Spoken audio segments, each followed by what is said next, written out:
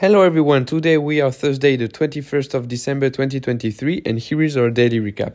So first of all in the US indices were disrupted at the end of yesterday's session, possibly due to the 0-day to expiry options.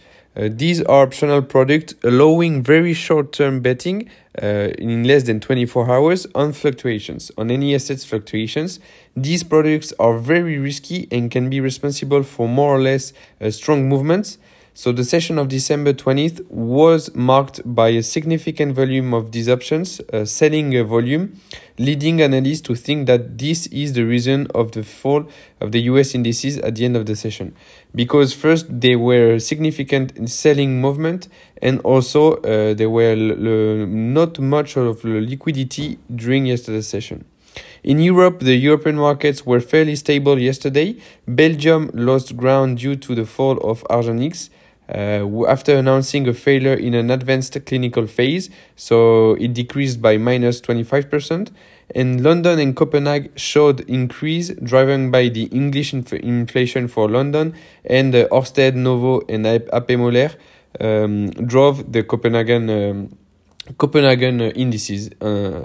Now concerning macroeconomics, Airbus receives an order of 1.7 billion of euros for 16 C-295 from the Spanish Ministry of Defense. Danone has published its climate transition plan. Sanofi announces the end of the program of evaluating a new medicine due to a failure in phase 3.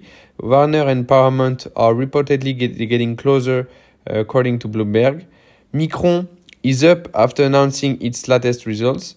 Alphabet rumors have emerged regarding the restructuring of its advertising division. Boeing is getting closer to resuming 737 MAX deliveries in China after the approval of the regulatory authority. Wells Fargo, the employees vote in favor of unionization. And finally, Apple accelerates production of Vision Pro headset and plans a launch in February.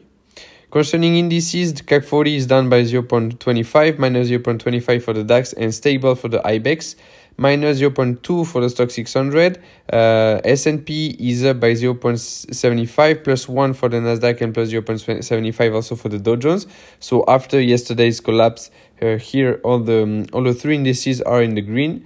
Shanghai closed with an increase of 0.6, stable for the Hang Seng and minus 1.6 for the Nikkei, minus 1 for the MSCI World, plus 0.6 for the gold, plus 0.6 also for the Eurodollar, minus 1.3 for the Brent, minus 1 for the 10 years in the US, and finally minus 2% for the VIX. So it is all for me today. Very low volatility, low pressure on the stock market. So let's see what will happen tomorrow.